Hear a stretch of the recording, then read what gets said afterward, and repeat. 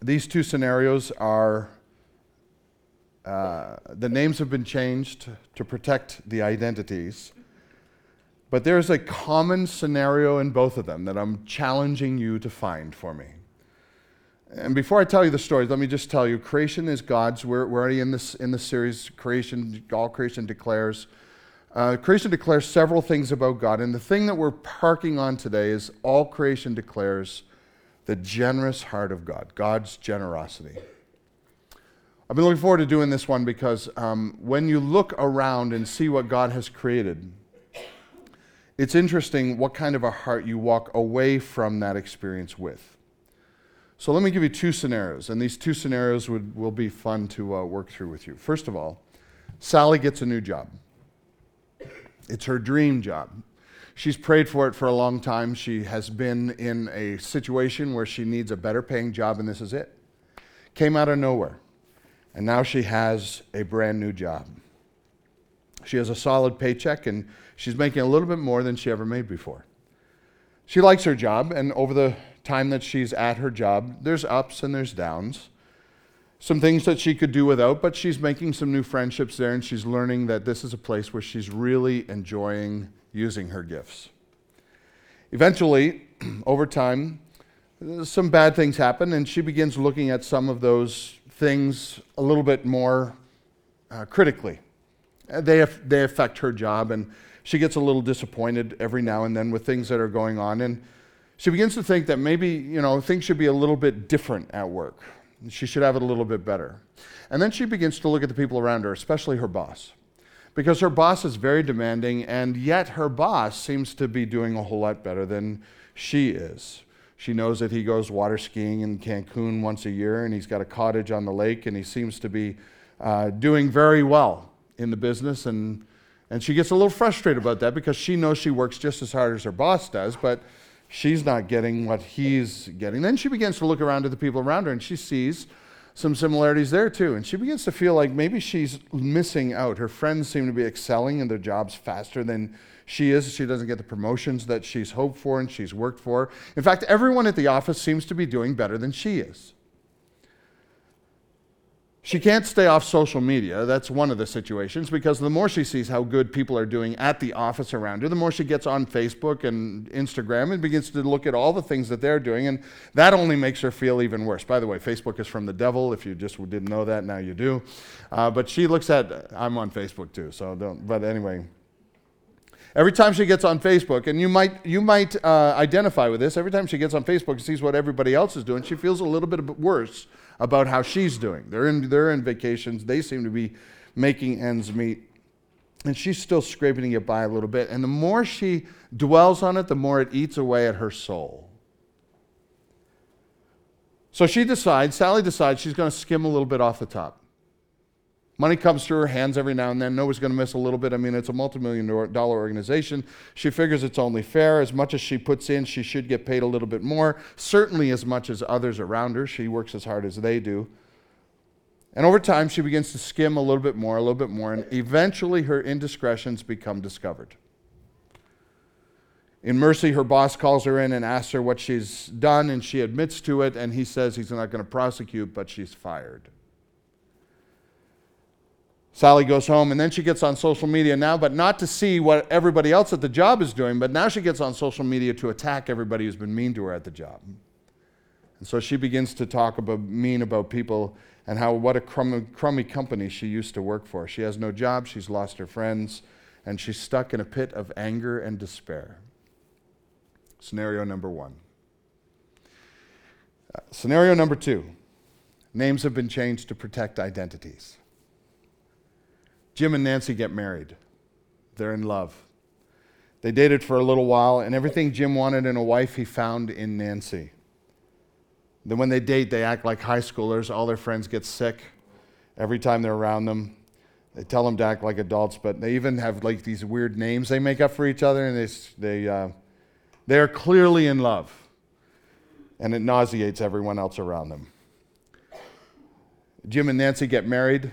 Jim is tickled pink that he finally got the wife of his dreams. Never could imagine that he'd get somebody like Nancy. 15 years go by, and Jim begins to look at his life. And he begins to think about all of the things that he's been missing out on. His life didn't turn out quite the way that he hoped it would. There's too much stress. The kids are clearly out of control. Their mother coddles them way too much.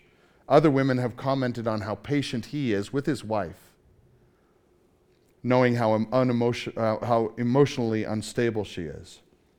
And every time he gets on social media, everybody else's life looks great. Everybody else's marriage looks great. So Jim decides it's time to make a change, and he leaves his wife and his 3 kids. He finds a freedom that's always eluded him, and he looks for maybe his true soulmate, thinking that it's no more Nancy. It must be somebody else. Jim goes through divorce proceedings. Lawyers try and split things amicably. Children, his 3 children, begin to view him completely different. Friends have to choose which side, if they're going to be on Jim's side or Nancy's side. Alimony bills become due. Hate enters into his life, and he has an ex-wife that nags him about everything. Jim blew it all. What was he thinking? Now, what is the common bond in both of those scenarios? What is the common thread? Social media? Yeah, that's just my bias. Don't take that. That's just my bias. I think social media plays into this, what we're talking about, a lot. But that's not the main common thread. The main common thread is simply this. I could tell you dozens of scenarios, about a dozen different situations, and they all would have one thing in common, and the common denominator is this. All of these people will struggle the same exact way that Adam and Eve struggled with, the same temptation that Adam and Eve struggled with. And that temptation are these words: am I missing out? Is there something that God is keeping from me? Is there something that is out there that should be for me, that I deserve to have? I mean, I'm all that in a slice of bread after all. And so is there something out there that is better for me that God is holding back from me? The common denominator is the grass is greener on the other side of the fence, which is always true. True or false? Yeah, false. The grass always seems greener on the other side of the fence. I want to talk to you today. We're not to Genesis 3 yet, where sin enters into the equation. But we're at a point in time in Genesis chapter 1 and 2 where we see all of the blessings that God has given Adam. And I just want to park here just for a minute and challenge us as a church to look at God through different lenses. The first thing, if we look at life and what God has created through God's lenses, the first thing we realize is that God does not hold out on us. God is not holding anything out or anything back from us. The more we look deeper into into creation, the more we get deeper into the blessings that God has given to Adam and to Eve. And whatever God is doing in your life and in my life, it always includes blessings. Let me say that one more time. Whatever God is doing in your life and my life, it always includes blessings. The challenge is, do we cease to see the blessings, and do we begin to think we're missing out? Every practical, tangible, fundamental cry of Adam's heart is met in creation. In fact, God meets all of Adam's needs before he even knew he had needs. When Adam woke up and had the breath of Jesus Christ, the breath of God breathed into his nostrils, the first thing that Adam sees is the face of God. Scale of 1 to 10. 1 being ho-hum. 10 being, I'd like more of that, please. That's really awesome. How would it be for you to wake up and see the face of God? 10, 11, plus. Adam sees the face of God, and after seeing the face of God, God breathes into his nostrils in a very physical way, pulls him up out of the ground, and then he says, now look at all of this around you. This is all for you.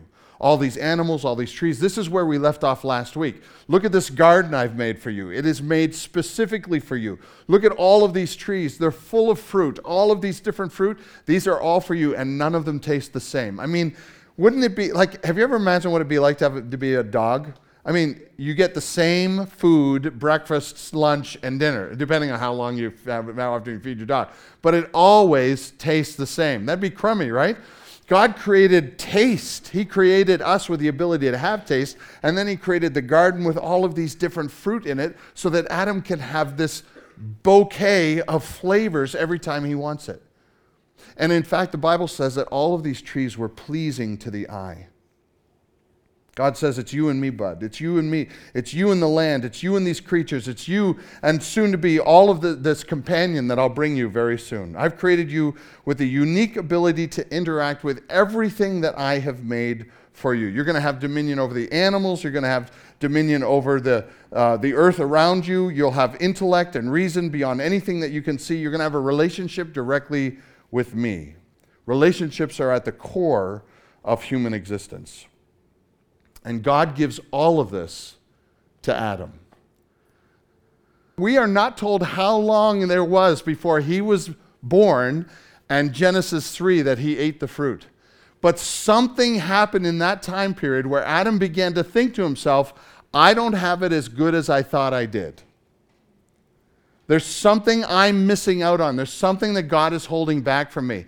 And that's amazing to us because we read it and we go, Adam, don't you realize how good how many people would love to be back in Eden? How many people would never, ever touch that tree? Right? You never, ever would. Given enough time, I wonder if that would change. Because all of us would think to ourselves, I wonder if God is holding something back. So I want to read through this the chapter 2 with you, and I just want to point out all the blessings, because this is really something that we will miss if we don't take time and park and look at it. I call it the baker's dozen. How many things are in a baker's dozen? 13. All right, here's a baker's dozen. Number 1, God gave Adam himself. Verse 7, the Lord God formed the man out of the dust of the ground and breathed into his nostrils the breath of life. He would be God's and God would be his. What an amazing relationship. First thing Adam saw was the face of his Creator. Number 2, goes on to say in verse 7, and the man became a living creature. That means that he had a soul, he had eternality. Adam was guaranteed a place with his Creator forever. This relationship would never end. How many of you, questions you should and shouldn't ask, maybe I shouldn't ask. All right, don't answer this. How many of you would love to be with somebody for the rest of eternity? All right, don't answer that question, but you see what I'm getting at there, right? If you really bond with somebody, it would be an interesting thought to think you'd be with them for the rest of eternity. That's what we have in Christ, but the only reason we have that is because we are spiritual beings. God created Adam with the ability to have a soul. And that soul guaranteed him a place in eternity. Number 3, he gave him a beautiful place to call home. It was his place to work and to enjoy. Verse 8, the Lord planted a garden in Eden in the east, and there he put the man that he had formed. And out of the ground the Lord God made to spring up every tree that is pleasant to the sight and good for food. A smorgasbord of beautiful, tasty food. Beautiful home. Number 4, he gave him purpose. Adam had every reason to enjoy his life because he could make it better. He could make his life better and he could make the world around him better. I think that's an amazing gift that God gives us. We can make our lives better. There's nothing else in history that can, there's no animal in the animal kingdom or there's no vegetation kingdom. There's nothing in any kingdom but in human existence where we can actually put our hands to the work and make something better than it was before. Verse 15, the Lord God took the man and put him in the Garden of Eden to work it and to keep it, to make it better. He said, I created it, now you make it better. Number 5 and verse 9, the tree of life was in the midst of the garden and the tree of the knowledge of good and evil. And the Lord commanded man, saying, you may surely eat of every tree of the garden. In other words, he begins to give him choice. You ever do your computer and it says, you got to tick a box where it says, I'm not a robot? Ever do that on the computer screen? Adam was not a robot. Adam was given the choice to obey God or to disobey God. He was not created as a slave. He was created to have a relationship, and that relationship meant choice. So Adam could choose to eat from any tree of the garden, but not from the one that God warned him about, which brings us to number 6. God gives him in this blessing as a gracious warning. This is also a blessing. You have every